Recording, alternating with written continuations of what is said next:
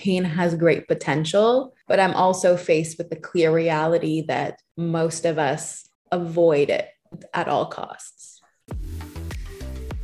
Welcome to The Shift, where we search for ways to do better by thinking better. Whether you're going through a major life change, looking to deepen your understanding of yourself, or hoping to improve your relationships with others, The Shift is here for you. We're your hosts, Ayla and Yashar, an endlessly curious sister and brother team. As certified brain-based executive coaches with backgrounds in medicine and management, we combine the neurosciences, performance psychology, strategic planning methodology, and mindfulness techniques to empower your transformation from the inside out. Join us in conversation as we explore better ways to show up for ourselves and each other. Today on The Shift, we're going to begin with a quote. Pain places a spotlight on the parts of us we keep in the dark, reject, and avoid. Ayla, what does that make you feel when you hear that quote? So when I hear that quote, I think what it shows me is that pain has great potential, but I'm also faced with the clear reality that most of us avoid it at all costs. Yeah, that is exactly the topic we are going to tackle today. And more importantly is, what do we do with pain? Is there a function to this pain? Is there usefulness to the pain we experience? It's telling us that, hey, something's off.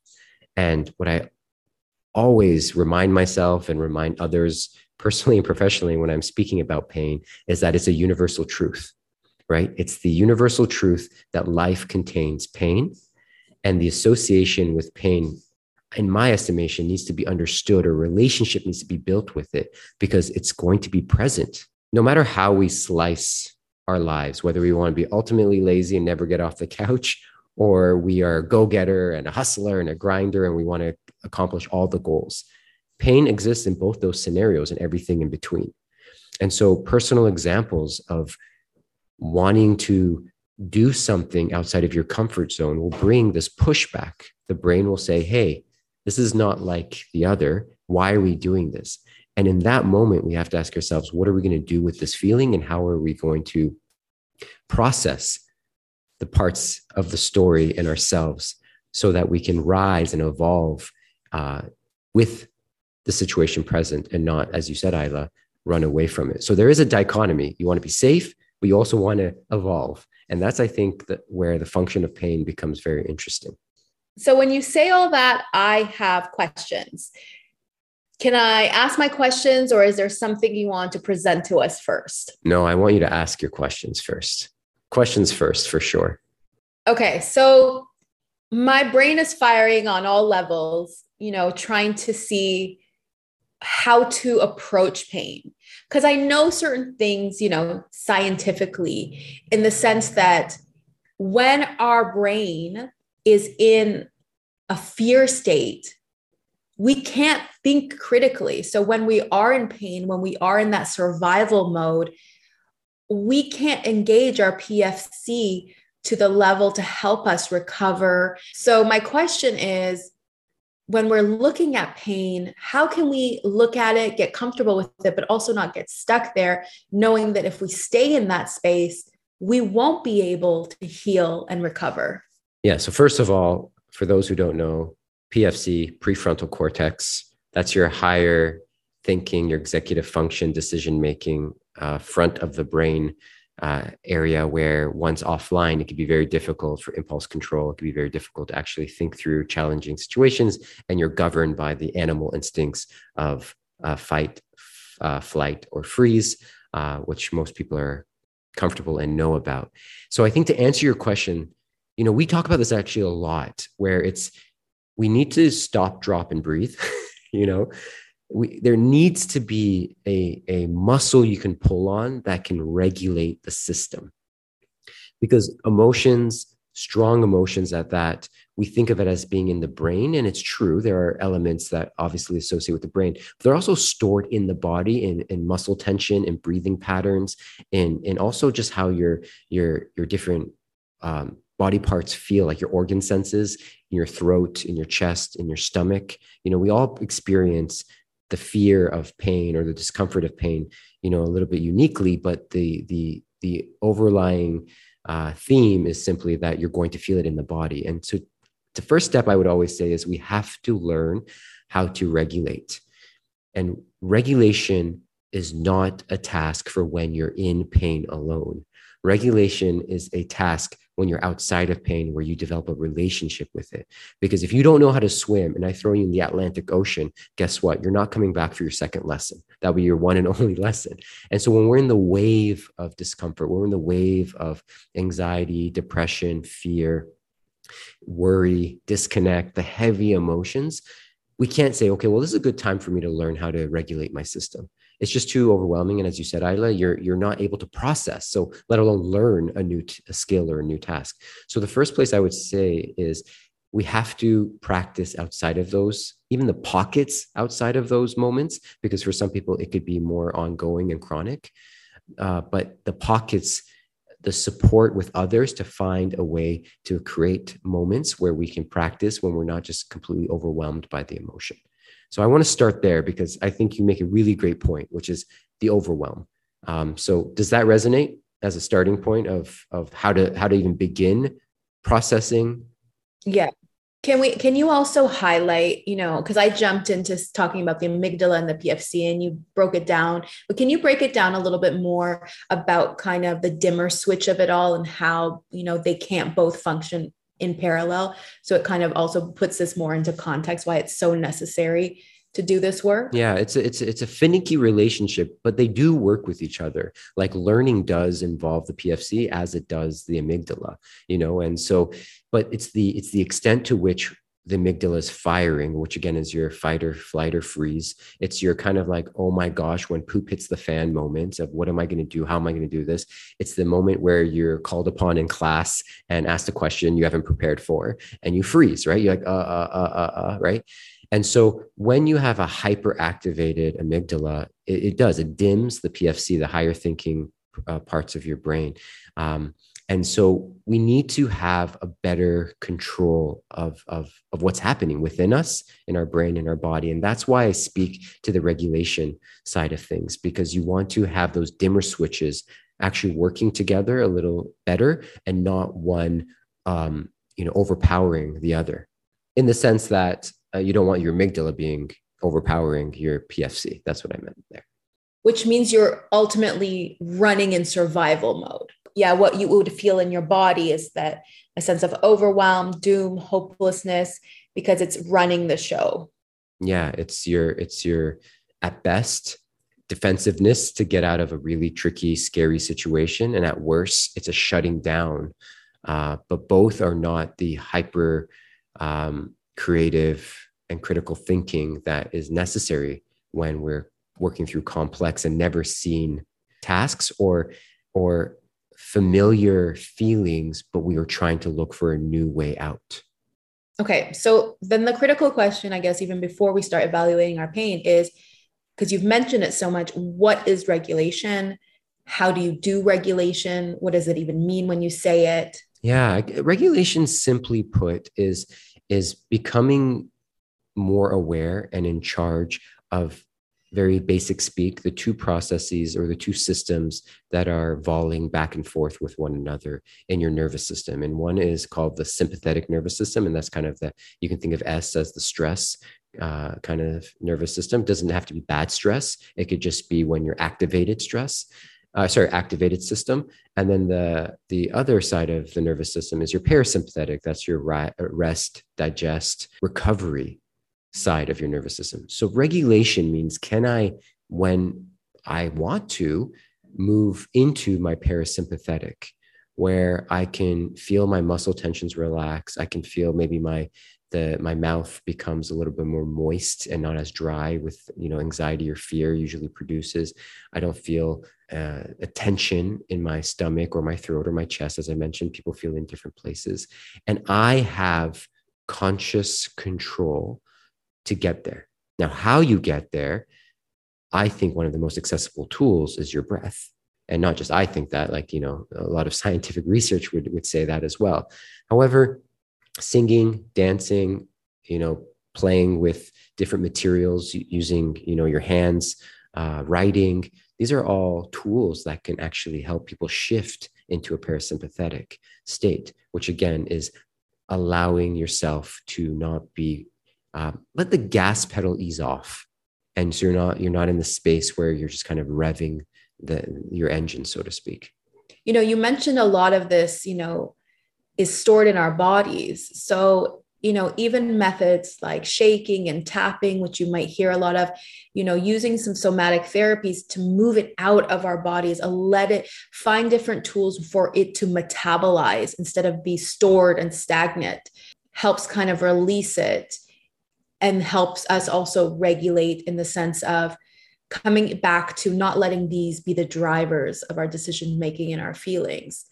Is there any other tools you would recommend when, let's say, I didn't practice regulation ever, and I am in a state of fear, overwhelm, panic, anxiety, depression, something that's overtaking my system and not allowing me to, as we said, engage our executive function when pain is running the show? What do I do then? The one of the things that I like to reach to, again, it's how my brain works, and I do realize it's a little bit of a luxury, is co-regulation. If you have someone that you trust, that you feel comfortable with, to, a friend to call up, an intimate relationship where you feel safe in, even in situations where you may not know them very well, but the person you feel like is equipped, and you ask for the permission to be in that space with them and they receive that. I think co-regulation is often only seen as like, go to see a therapist, which is obviously true, but co-regulation is one of the main ways that we regulate. And our brains are so very much wired to connect with other people. So if that is something that you have access to and something that it doesn't trigger whatever trauma that you may be experiencing in that moment, then I would say, reach out, speak to someone, connect with someone. I think that's why community groups, whether it be, for all peoples or selective peoples work, because you just are there with other individuals, maybe experiencing the same thing, or at least able to hold that space. So that's one piece that I know is a luxury. Outside of that, with yourself, this is going to sound counterintuitive. On some level, though, there has to be a decision that you want it to be different. I think that is also a tool that is overlooked, that, if you don't actually want it to be different, and by wanting it, I mean, not like, of course I want the pain gone, but not the pain gone, but the pain understood and worked with and evolved with.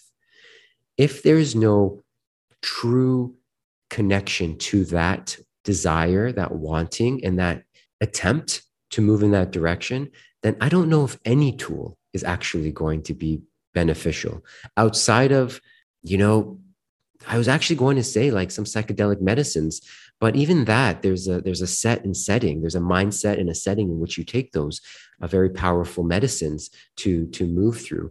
So I would have to say those two are in conjunction with all the other tools that I mentioned. And the last one would be removal. I think there's a removal from the setting that's causing it. There's a removal from the person or the people that might be causing it. There's a removal from the psychology by physically removing yourself. And I think those three things, in conjunction with the practice and tested kind of regulation techniques, would be the best. And like anything else, one by itself, I don't think will ever be enough when there's real challenge and pain, but definitely, synergistically, they can work together. So my brain is bouncing all over the place when we are talking about this right now. But I think I'm coming down to two main questions when we're approaching our pain. It's getting curious about what the pain is trying to tell us, and then making an active choice on what we want to do about that information, or what we want to do with that information. Does that sound aligned? Yes. And though, in every conversation we have personally and professionally with our clients, there's so many details to work through and to understand. However, I will say with my, well over a decade of having these types of conversations, where I know the common denominator falls is just one word, and that's disconnect. And the question I always go to is, there a disconnect with me or with somebody else? And usually it's a mixture of the two. It could definitely be, you could be leaning towards one or the other more, but disconnect is the source of pain. And so when we say, can we make sense of pain? Most often we think, can I make sense of why that person did this and therefore I feel this way? And why did my parents 25 years ago behave this way or make that decision? That's really overwhelming stuff. But if we say those situations occurred, and where do I feel disconnected now from myself and from other people or society at large? And how does that make me feel? And why is that important? Then we have a runway to work with. We have space to start exploring, again, willingfulness, right? Exploring what about this situation is hard for me. Because when you do that work, on the other side of it, you'll soon realize there's a parallel to what you actually want to evolve into, how you want to connect to yourself, how you want to connect with others, how you want to contribute to society, how you want to be respected and seen. And that's where the magic really occurs. That's when we say, okay, we can't change the past. We're kind of in this place in the present, but what can we do differently to shape the future? And that's where I think the power lies in these types of conversations. And I think, again, our favorite word, nuance, comes in again with this conversation, because when we work with our clients on all of these, this and many other, concepts and approaches, we know it's not one size fits all.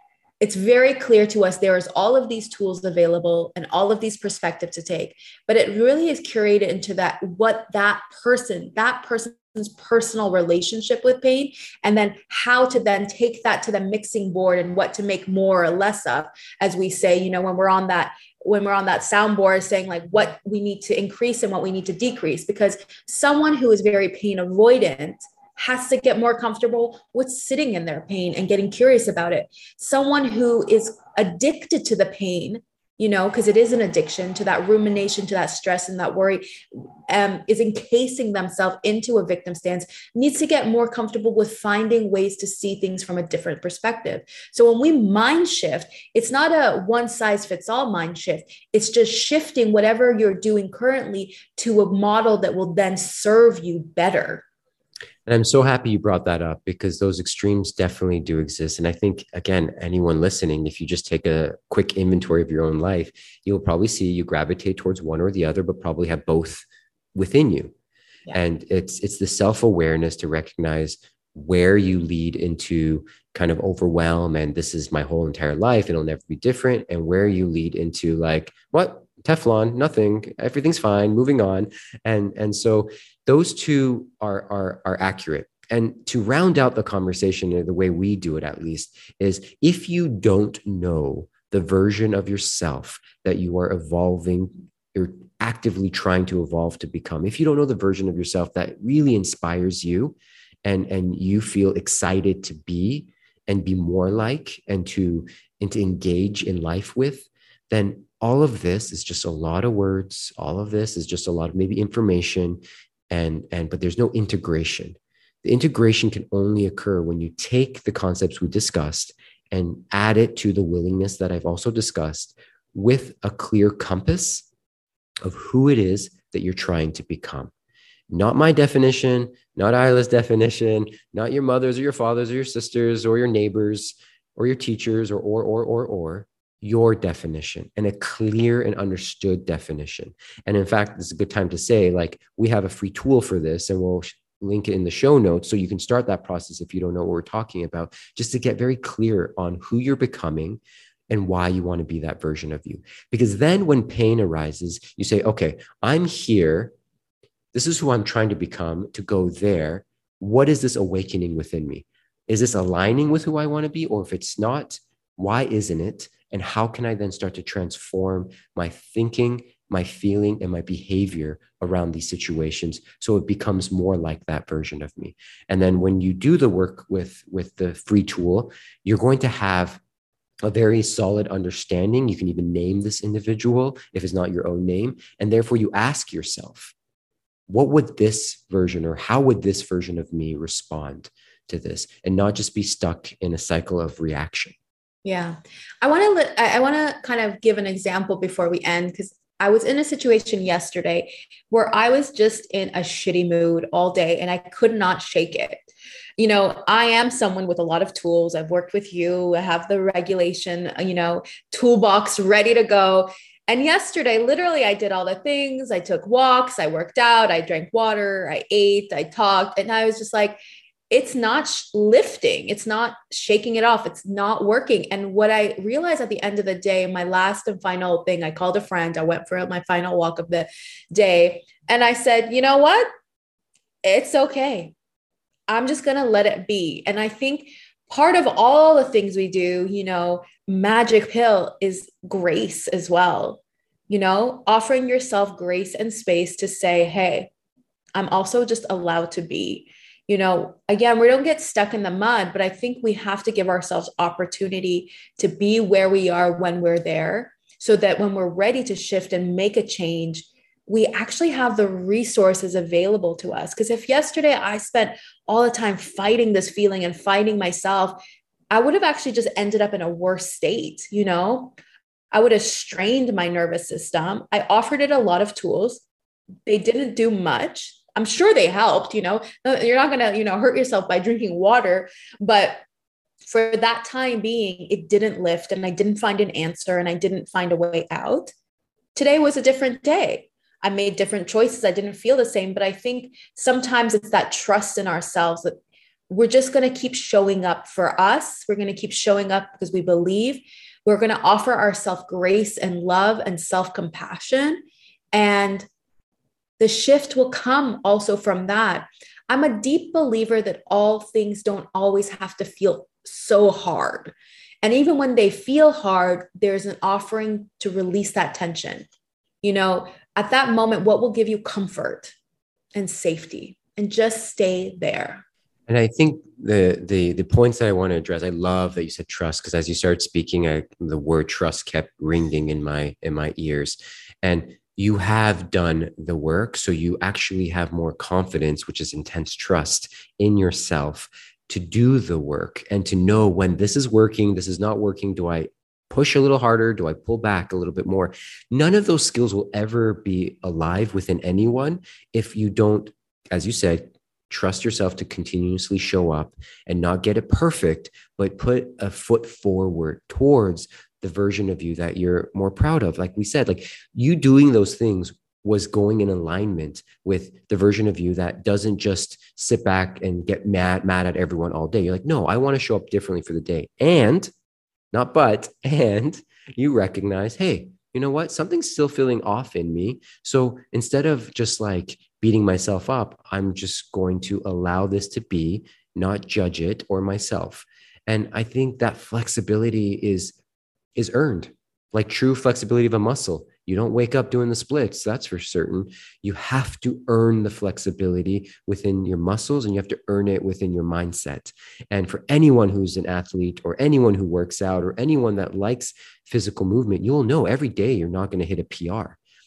But you do show up and you still move your body, because that's the version of you that you're most proud of. And you coach yourself through those days. So the next day you actually are able to be stronger with whatever exercise you're trying to do. These things must be earned. You define PFC. So can you define PR? Yeah, it's a personal record. Okay. Like hitting your best. In fact, this might not be relevant to anyone, and forgive me, but my mind went here very quickly. It's like when you look at the world's strongest humans, they hit their record bests twice a year. Right. They're the world's strongest humans, and they work not optimally, that's not true. Sub strength threshold, their highest numbers on whatever exercise they're doing, until they get to about 2 competitions a year. And that's when they attempt to go over what they think they can actually do. And that's when they hit their PR or their personal records or whatever. And so these are the world's strongest humans who are in the gym lifting heavy things all the time. And they actually put the principle that Isla, you brought up to use, which is it's not always going to be perfect. And it's actually on purpose not going to be the best. It's actually going to be training smart at a certain percentage of that strength so that when you need those resources, they're right there and they're ready to fire off. So there's no one way to do this, but there is an art and a science. But like anything else in life, you can learn from us, you can learn from books, you can learn from other podcasts, you can learn from your therapists, all of that. But if you don't learn from yourself in your own life, you're falling a little bit behind your potential of growth, because you are, in fact, the one with all the answers. You are, in fact, the one with all the life experiences, and you are the one that will make sense of the pain and the beauty that your life will hold for you. Thank you for listening, friends. What shifted for you during this episode? We'd love to hear your insights. Write us with any questions, commentary, or episode ideas at theshift@mindshiftleadership.com. If you enjoyed this podcast, we would deeply appreciate a like and subscribe. The Shift is brought to you by Mindshift Leadership, a heart-centered, evidence-based, mindset-powered leadership company, empowering you with the training to prioritize mental health, inclusion, and performance optimization.